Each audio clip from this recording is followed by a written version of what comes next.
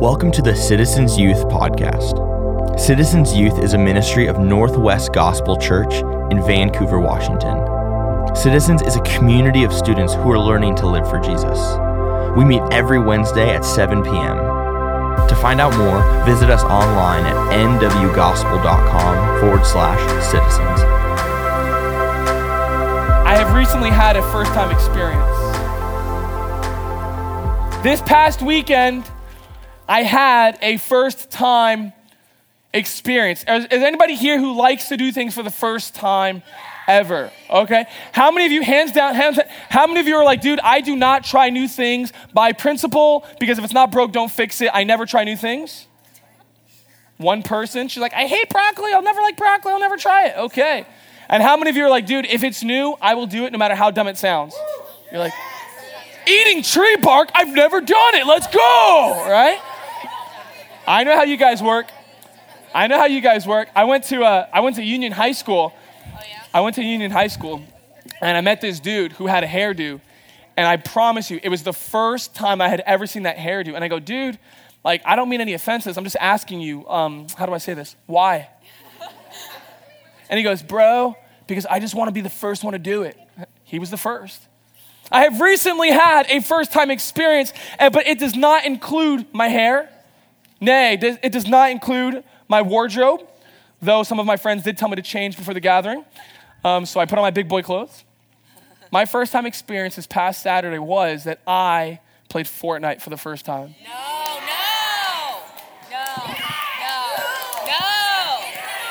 do not start that. Is that you dying? All right, I grossly misunderstood the consequences of that action. I'm immediately regretting this. No. I played Fortnite for the first time. No. And what I've learned is that Fortnite is not this cute little game like, oh my gosh, that was so much fun, let's play again. Yo, you dudes are savage. Like, I've been out of the video game scene for a quick minute, and I've learned that you guys have evolved, right? Like, you guys, it's more than just like picking your player. It's more than like, hey, do you want to be the guy or the girl? Like, it's more than just like the arcade games where it's like, pick like a cool character. Like, they're skins. You like learn each other's noobness based on the skins that they have. I'm like, this is a whole new world. I'm learning. We're in the, I think it's called the lobby. And I'm in the lobby and there are people choosing dance moves. I'm like, what are the dance moves for? They're like, oh, you'll see. That's all I said. Oh, you'll see. And I'm like, are you gonna like have a dance off? Like a dance battle to save the world? Like, what is happening? And so quickly I learn, as I'm parachuting into this battle, I quickly learn I have no idea what I'm doing. And it took me about 7 times before I made it past the first 2 minutes, okay? Because if you land and you don't have a gun, you're just a goner. And so I'm running around and I'm getting slaughtered. And dude, this is when I realized that it was particularly savage. I'm running around, I don't have a gun, right? I am innocent bystander number 12, okay? I do not have a gun. I'm running around, homegirl with some weird skins. She comes at me, da, da, da, da, da, da, da. And I'm thinking, all right, the game's gonna restart. It didn't restart because I wasn't dead. I'm like, why is it not respawning? And the guy's like, dude, you don't have all life. She brought me to within an inch of my life. And as I'm sitting here wondering, why would she do it? Like, why didn't she just finish me off? She starts dancing on my dead body. I was like, yo, this isn't even like mercy killing. She wasn't like, dude, welcome noob, bang. She was like, dance, bleed. And she literally sat there and danced on my dying body until she made me crawl to her body. And I'm like, what do you want me to do? Like the game is, so I'm literally, I start crawling. I don't have a gun. I don't have I'm just crawling until I'm at her feet. She dances. And then she puts me out of my misery. And I was like, I'm done. I can't. This is like psychological warfare at this point, right? There's some 6-year-old girl in Taiwan. She just made a grown man cry. I played one more time.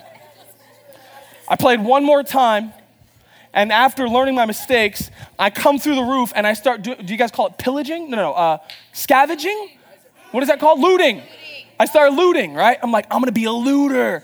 And so, not a looter, though you are doing that. I start looting, I break through the roof with some, that's not even an axe. It's like a T-bone steak of a dinosaur, you know? And so you come to the roof and I go, dude, I got this. I finally got a gun. Got a little bitty handgun with 6 bullets. I'm like, what good is this? And so I make it past the first 3 minutes, not because I was a great gamer, but because I hid. And so I'm just like, they're like, bro, you're such a bush camper. I was like, I'm such a survivor, okay? And so I start wandering now. I'm a little bit bored, and I start wandering, and I came to this place, right? I come to this place, and you guys may recognize it. I come to this place, and I'm like, ooh, that looks cool. I'll go in there. That looks cool. I've been wandering aimlessly, hiding in like little basements while people loot to try to survive the game. And so I go, do you know what? I feel confident. I've survived for 3 minutes. Maybe it's time to get in the action. And so I start doing the run thing because it's like he's just walking. I'm like, how are you supposed to fight battles like this? Guys, like press the left trigger. I'm like, okay, boom, I click it. Now I'm running. And I get over here. I go, dude, I'll go in there. And my friend goes, dude, don't go in there. I go, bro, you probably haven't been watching the last 3 minutes of my survival skills, but I think I got it. He goes, no, bro, seriously, like, I don't want to see you like reset again. Don't go in there. That's Dusty Divot. What? I go, okay, why can't I go in there? He goes, dude, that's the Dusty Divot. If you go in there, you will be slaughtered. If you go in there, he goes, Sam, listen, I know you're trying to be funny, but seriously, like, I don't have time to wait. If you go in there, you will be sniped and destroyed before you even know what happened. So I didn't go into the Dusty Divot. I wanted to tell him, bro, to be honest, I don't think it matters where I'm at. I don't have a good chance for survival. But that day I decided I will not go into the Dusty Divot. And I died 10 seconds later.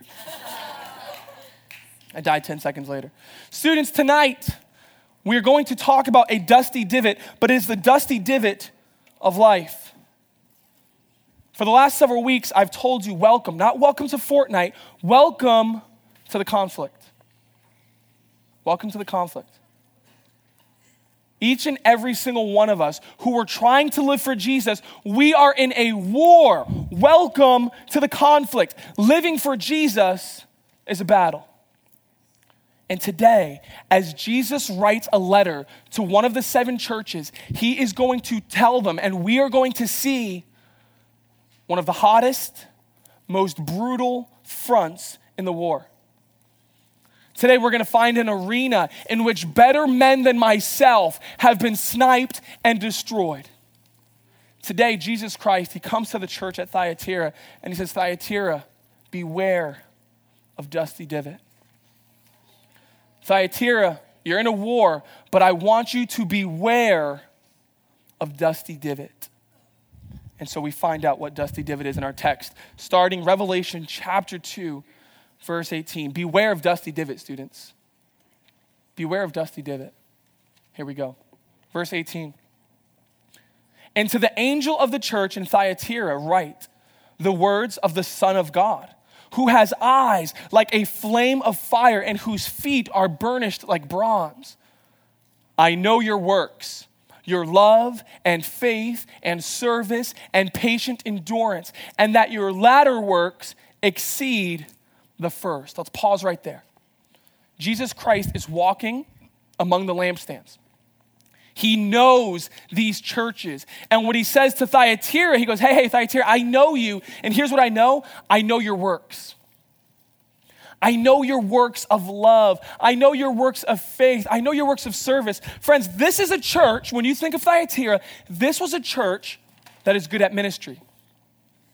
This is a church of people who are contributing their God-given gifts, who they're working out acts of love, and they're serving kindly to people. They know this. Thyatira, good on you. You're good at ministry. You're good at your works. You're consistent in them, patiently enduring.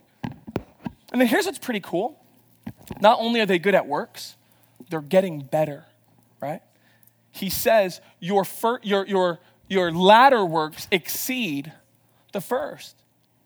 Which means that when they first became Christians, they were doing good ministry, and now it's even better than the first day. Thyatira is good at ministry. But look who's writing this letter. Who's writing this letter? the Son of God who has eyes like a flame of fire, meaning he sees beyond just their works. Remember what fire is a metaphor for? Fire represents purity. Fire burns so hot that the impurities will be wiped away. And so Jesus is on fire here, right? Fire represents purity. It represents holiness. Jesus is so on fire with holiness that his feet, they're glowing hot with white hot purity, representing the fact that Jesus Christ walks in white hot holiness. His eyes are flaming fire, meaning that he's searching for holiness. He sees beyond the works of their hands, and he's searching the condition of their hearts. Friends, Jesus sees beyond what others see. Thyatira, I know that you're good at ministry, but I look beyond your ministry. I'm searching for holiness. And so again, he's looking beyond the works of their hands, and he's looking to the condition of their hearts. Citizens, close your eyes. Close your eyes right now. And I want you to picture that Jesus Christ is looking at you. Yes, you, individually, specifically. Jesus Christ is looking at you, and he has these eyes of holiness. He has these eyes that are like flaming fire that is looking beyond your mask. It's looking beyond the front that you put up. It's looking beyond what other people see, and he's looking at your heart. He's looking at your mind. He searches you and knows you. How do you feel right now? Open your eyes. That's the Jesus who is looking at you. And you know what your first thought probably is? That's scary, right? But here's the thing, students. That reality, that picture should not scare you. It should relieve you. The fact that Jesus Christ sees beyond your mask and he sees beyond what other people see, that should relieve you. You don't need to hide because you can't. You don't need to keep up the front because you can't. This picture of Jesus is searching for holiness, that should lead you to come clean. That should lead every single one of us to just be transparent and to stop trying to hide because we can't. Jesus sees beyond what others see. So my first question for you tonight is this. Will you come clean? Will you come clean? Will you finally put down the mask, students? Will you finally put up the front that you're keeping, the appearances that you're trying to keep up? Will you come clean tonight? Jesus sees beyond what other people see. And so when he looks at Thyatira, yes, they're good at ministry, but I wonder what Jesus sees. I wonder what Jesus sees when he looks beyond the mask. And so we find out here. He says, but I have this against you, that you tolerate that woman, Jezebel, who calls herself a prophetess and is teaching and seducing my servants to practice sexual immorality and to eat food sacrificed to idols. I gave her time to repent, but she refuses to repent of her sexual immorality. So here's the problem in Thyatira. This woman is running rampant.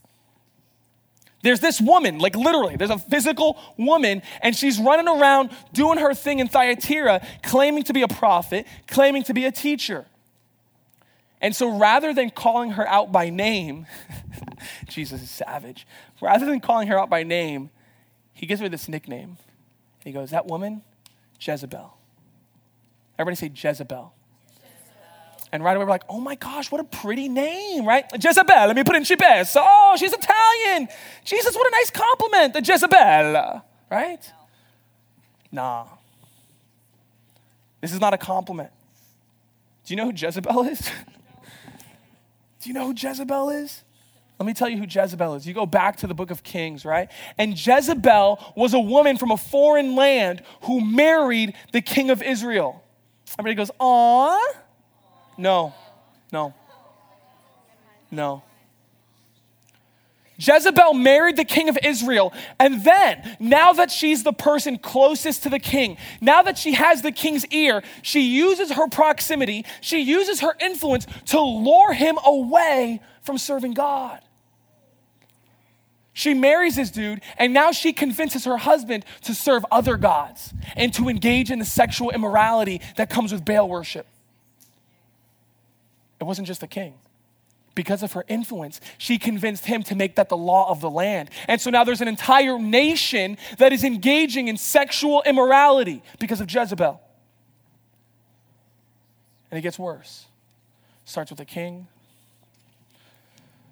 It leads to the people. And she convinces the king to give this command. Hey, don't just outlaw worshiping Yahweh. Kill anyone who's faithful to Yahweh. And they slaughtered 400 prophets of the Lord. An entire nation was led away from serving the one true God because of Jezebel. An entire nation got caught up in sexual immorality because of Jezebel. Because of this seductress, the people were unfaithful. She was convincing. And so Jesus is saying to the person in Thyatira, he goes, she is like Jezebel. She is seducing my servants to practice sexual immorality. Does this sound familiar? Remember we talked about Satan's strategies, 1 and 2? Which strategy is he using now? Which one? 1 or 2? Number 2. This is the strategy that we've talked about. And so just like Jezebel destroyed an entire nation, he says, dude, this woman in Thyatira, she is Jezebel. And what do we learn? That Jezebel tries to destroy God's people in the arena of sexuality.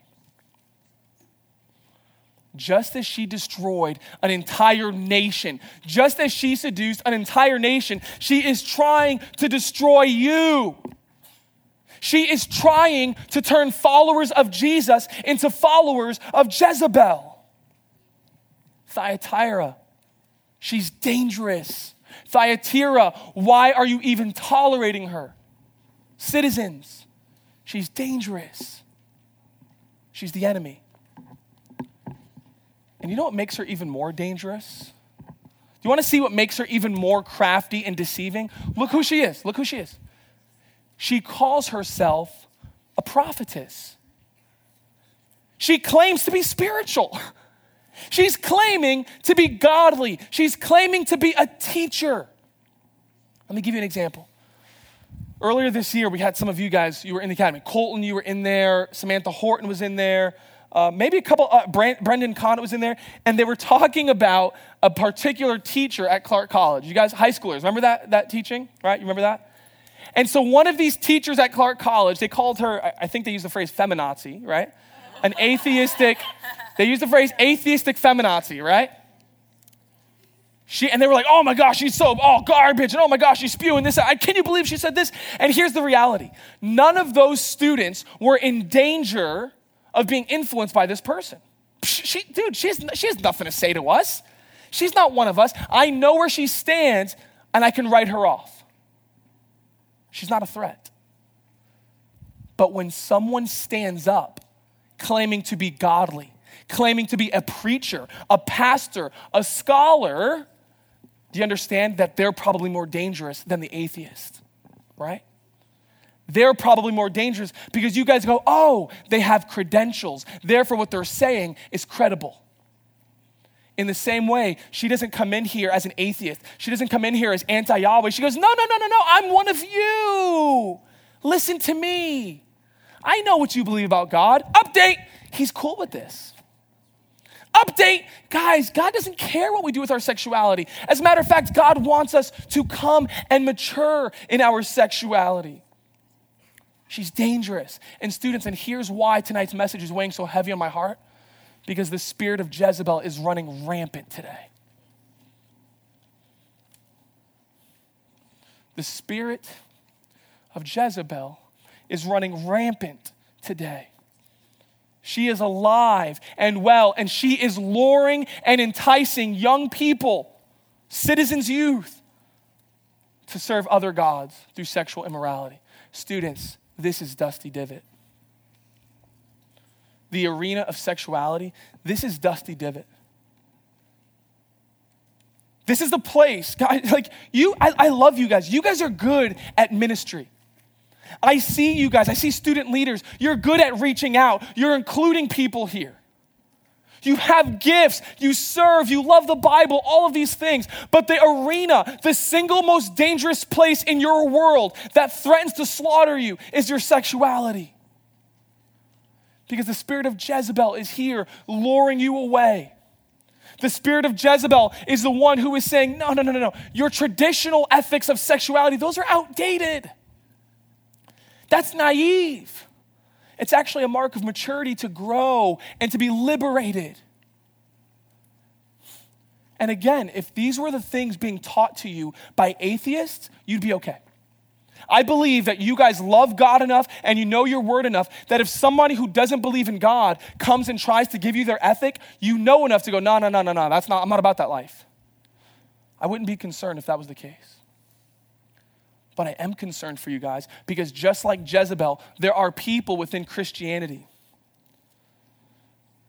There are people who claim to be preachers and scholars and theologians, and they are now standing up in the midst of Christendom, in the midst of the church, and they are the ones telling you, guys, you have it all wrong. People claiming to be godly teachers are standing up. They have the audacity to give themselves a platform and to talk about how, no, you don't really understand the Bible. That was for that time. God wants us to be liberated. God wants us to be sexually mature. God wants us to admire and to welcome and even partake in sexual diversity.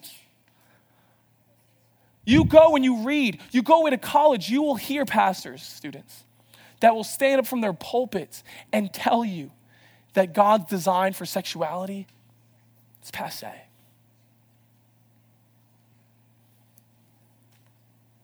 It's Jezebel.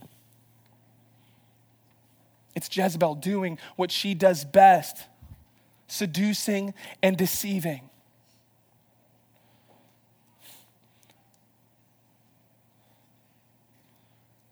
The only way to describe the sexual ethic of our day is sexual insanity. Students, it sounds mature when they purport these things. It sounds mature and healthy when they talk about these things. But friends, it's destructive because they claim to liberate you, and yet it's slavery because you will never have solid footing to set your feet on. And so you become a slave to this slippery slope. You become a slave to a sexual ethic that has no backbone. And before you know it, you're living in a camp where anything goes. Welcome to Dusty Divot. Welcome to the conflict where you and I are most likely to be sniped and murdered. What they're telling you, what Jezebel is telling you, is the same strategy that Satan used in the garden, right? He comes to the woman and he says, did God really say not to eat of the tree? Oh my gosh, that silly God. He's so uptight, isn't he? He's so restrictive. Did he really say you can't have any tree? Oh my gosh, God just doesn't want you to grow up. God doesn't want you to be enlightened. God doesn't want you to mature and think for yourself. Taste it. Try it. Become a man. Become a woman. And friends, that is the place of destruction. God is not anti-sex. God is not anti-sexuality. God has created sex as a beautiful gift, but he's also given us a design for it. And students, in that design is fulfillment and satisfaction and joy and safety.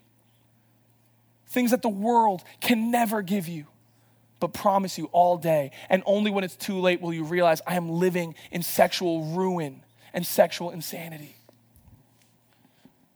The spirit of Jezebel is still rampant today.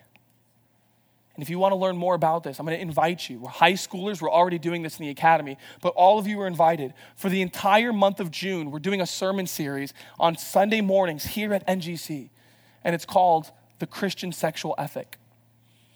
You want to learn what God's design is for sexuality? Come, Sunday mornings, 9:30 and 11, and we'll be there.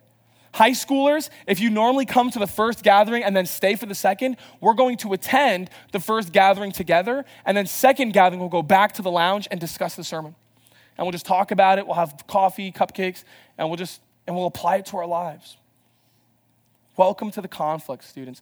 This is the hardest, most difficult front of the battle.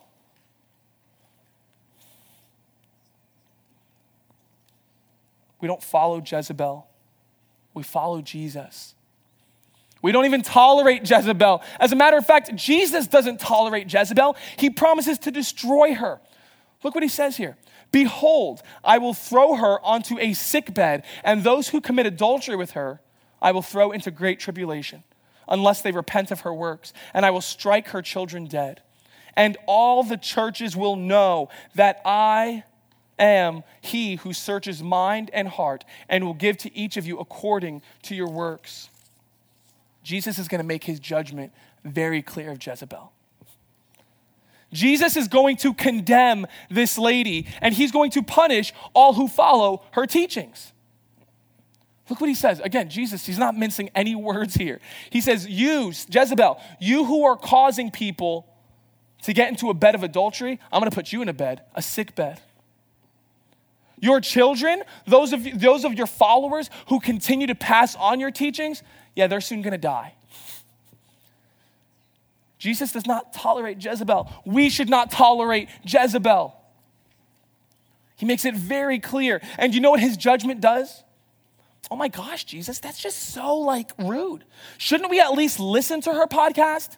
Shouldn't we at least be open-minded? Shouldn't we at least be kind and give her an opportunity to share her thoughts? No, don't tolerate it. Get away from me.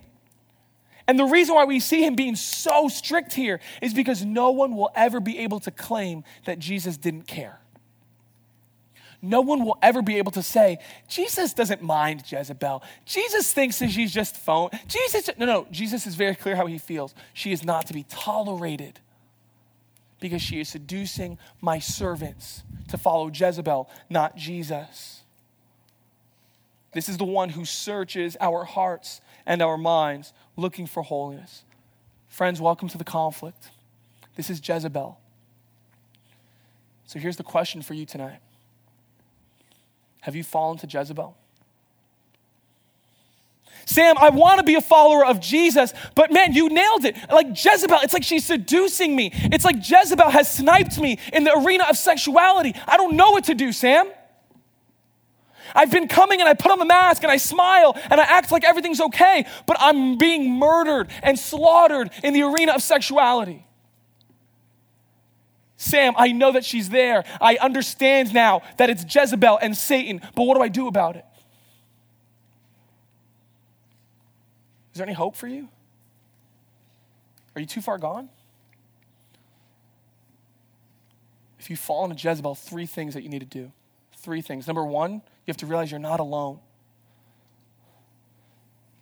The worst thing that the enemy does to you, who right now, you are sitting here and you are fallen. I wonder who he's talking about. Talking to you. You are fallen. And what the enemy has done to you is that he has trapped you in this chair with the lie that you're the only one. He has trapped you in that chair because you're sitting here knowing what you did last week, knowing what you did this morning, and the enemy has you thinking, dude, if anybody knew who I was, man, I'd be the outcast. Man, if I ever came clean, oh my gosh. And students, I want to break the enemy's lie right now, and I want you to know this, that if you were to come clean, you'd be surprised. You're not alone. That's like saying, oh my gosh, I got murdered in Dusty Divot. I hope nobody finds out. Everybody's getting murdered in Dusty Divot. It's Dusty Divot. Students, this is the arena. Welcome to the war. You're not alone. We're all in it. You're not alone. Number 2, you need to realize that there's grace. Another thing that keeps you in your chair, that keeps you in your shame, is the idea that you've gone too far. How many times have you sworn to yourself that you'd never be here again? How many times have you sworn to yourself, hey buddy, here, sit down, you're good. How many times have you sworn to yourself that you would never fall into this trap again? You ask for forgiveness, you swear it off, you squeeze really tight, and you go, I'm never gonna do this again. And 24 hours later, you're sitting in your bed going, I can't believe myself. I'm too far gone. I promised God I wouldn't do it. Now I did it. Now it's over for me. No, students, there's grace. Look what he says. Even to the people who followed Jezebel, look what he says. Repent of her works. You mean to tell me that the followers of Jezebel are not too far gone?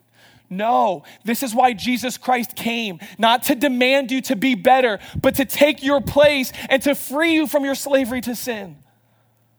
That's why we love the cross, because that is the place that Jesus Christ freed us by taking our place. You don't have to pay the penalty of your sin. You don't have to remain far from God, even though you deserve it. Come back, turn yourself in. There's grace. You're not too far. And you're not alone. And number 3, you need to realize, students, that it's time to live in the light. It's time to live in the light. You guys keep the lid closed. You keep the lights off. You try to keep your sin confined to a corner of your world, hoping that nobody will ever find out if it's in the dark. But here's the problem about sin. It multiplies in the dark.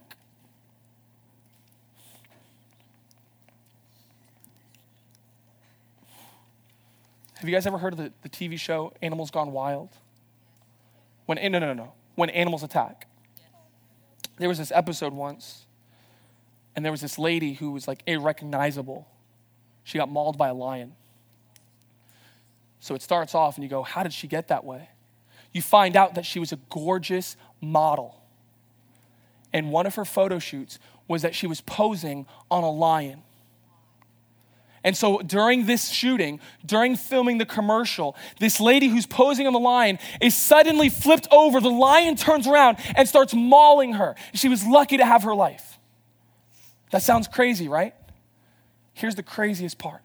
They interview the trainer. And the trainer, looking at the camera, these are his words. I don't know what happened.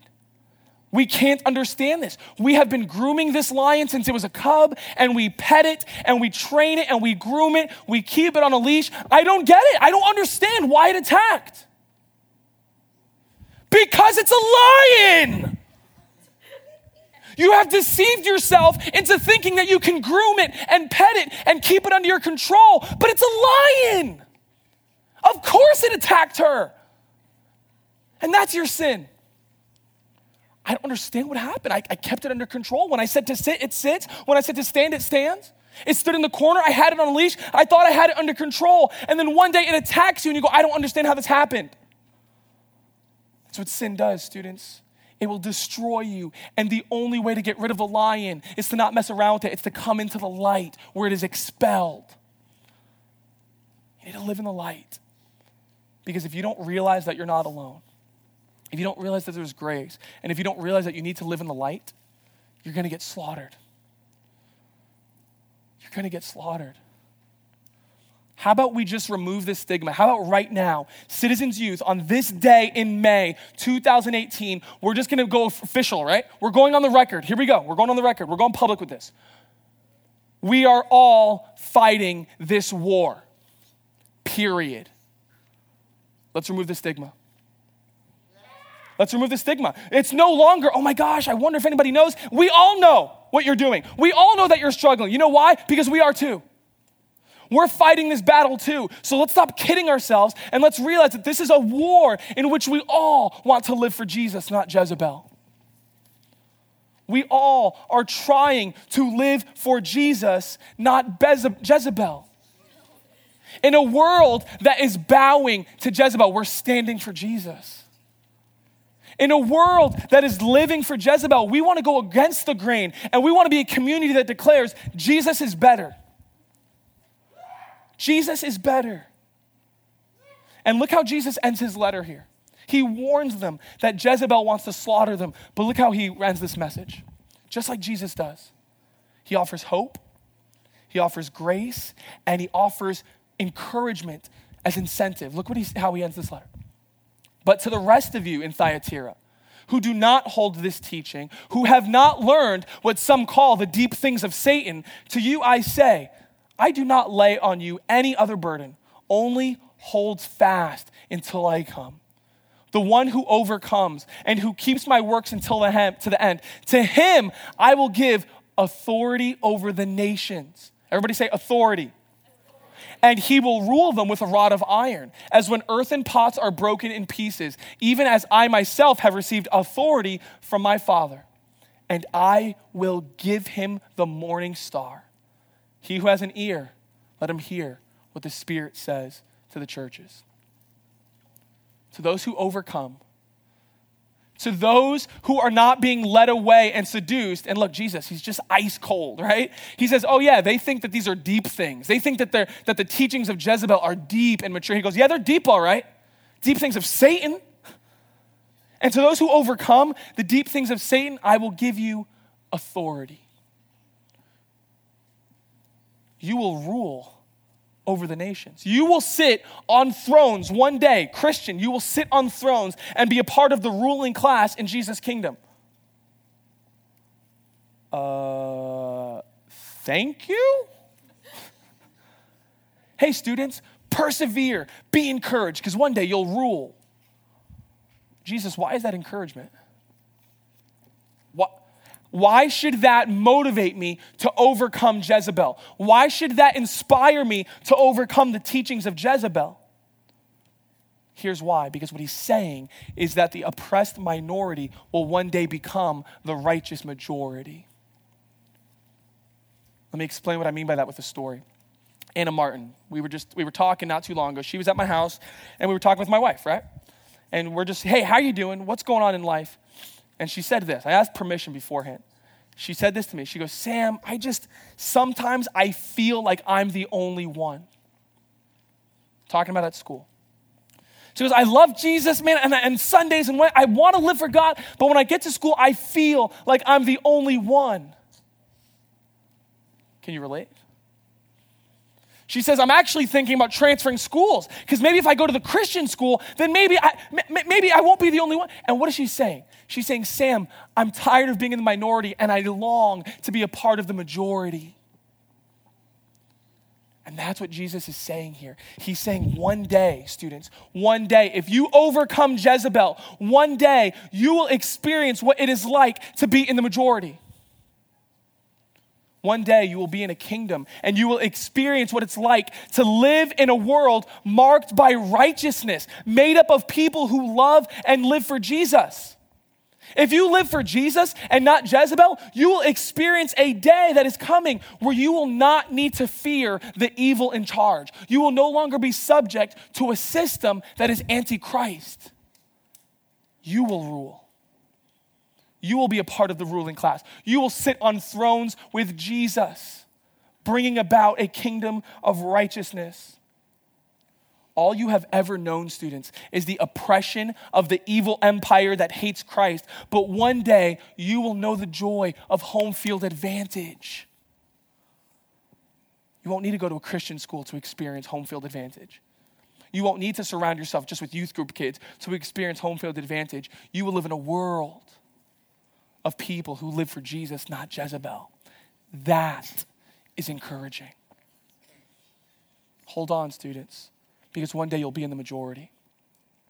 And you know what that day will be like when it comes? You know what that day will feel like when you're finally waking up with the glory of eternity and the sun shining on your face in the new kingdom? You know what it'll feel like? It'll feel like you just received the morning star.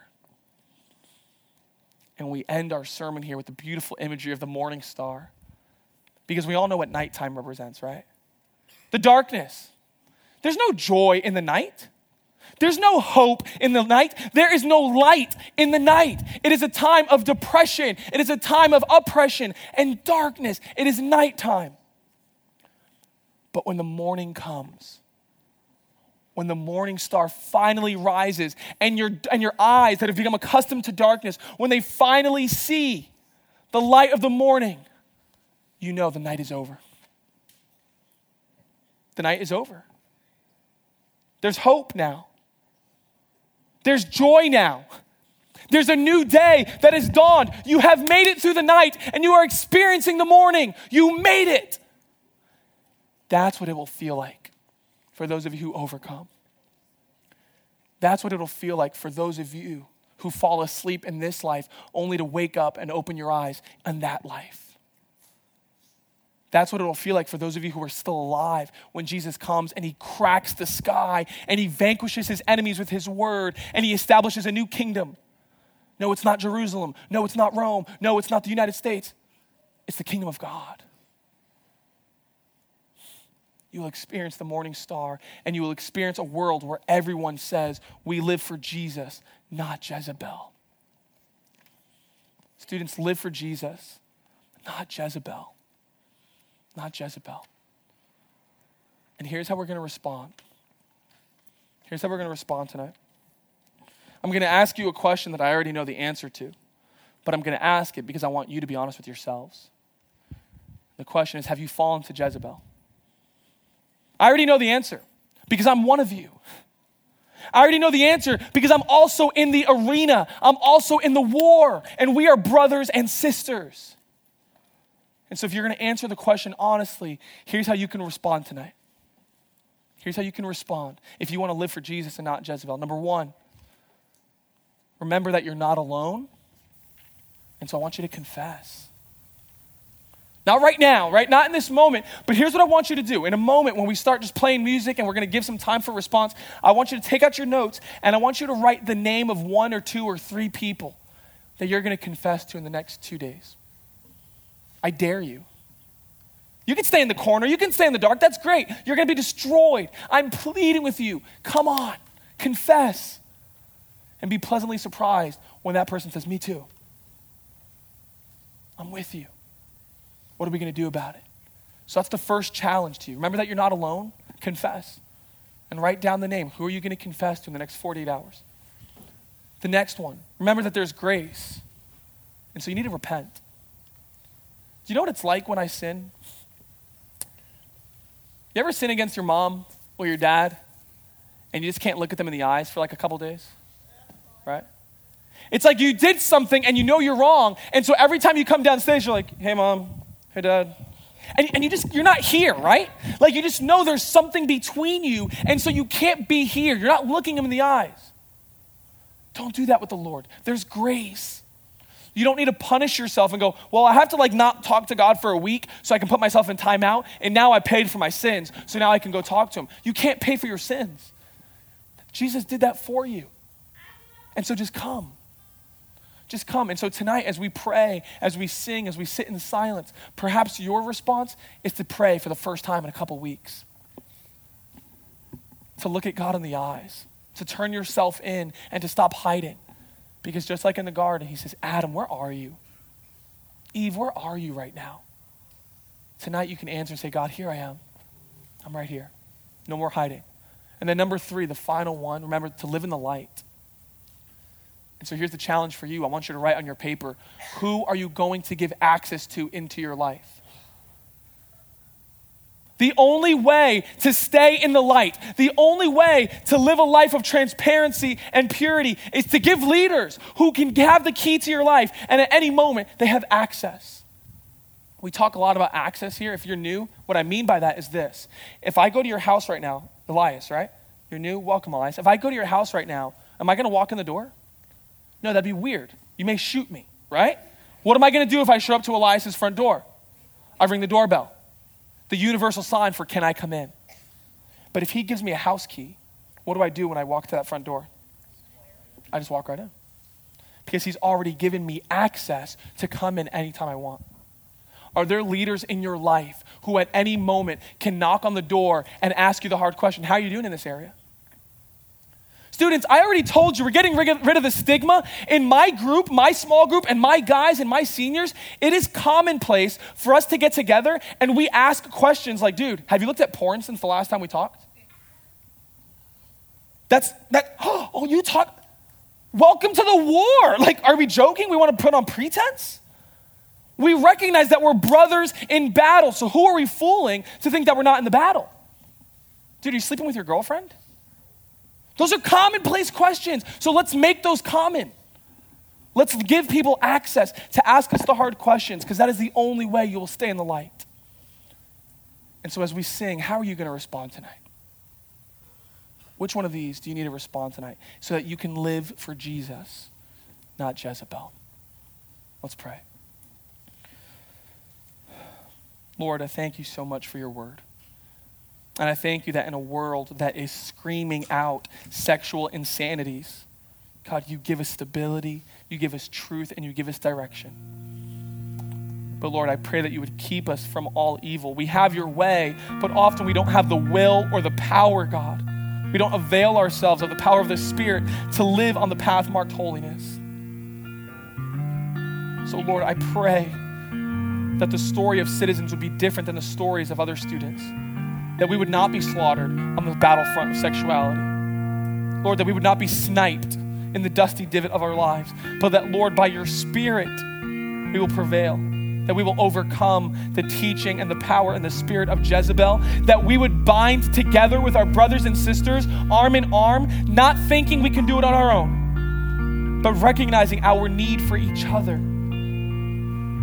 God, I pray that we would have more than buddies in this youth group. God, I pray that there would be deeper relationships than simply talking about sports. I pray that there would be brothers here and sisters here who dive to the depths of our lives and talk about real things. Forge those friendships, God. Forge those relationships, I pray, so that the result will be a community of students learning to live for Jesus, not Jezebel. A community of students who are walking in victory and continually growing from one degree of glory to another. A community that stands against the status quo. Because you are holy, and so we want to be holy. Help us, I pray, Lord, by your word and through your Spirit. In Jesus' name, amen.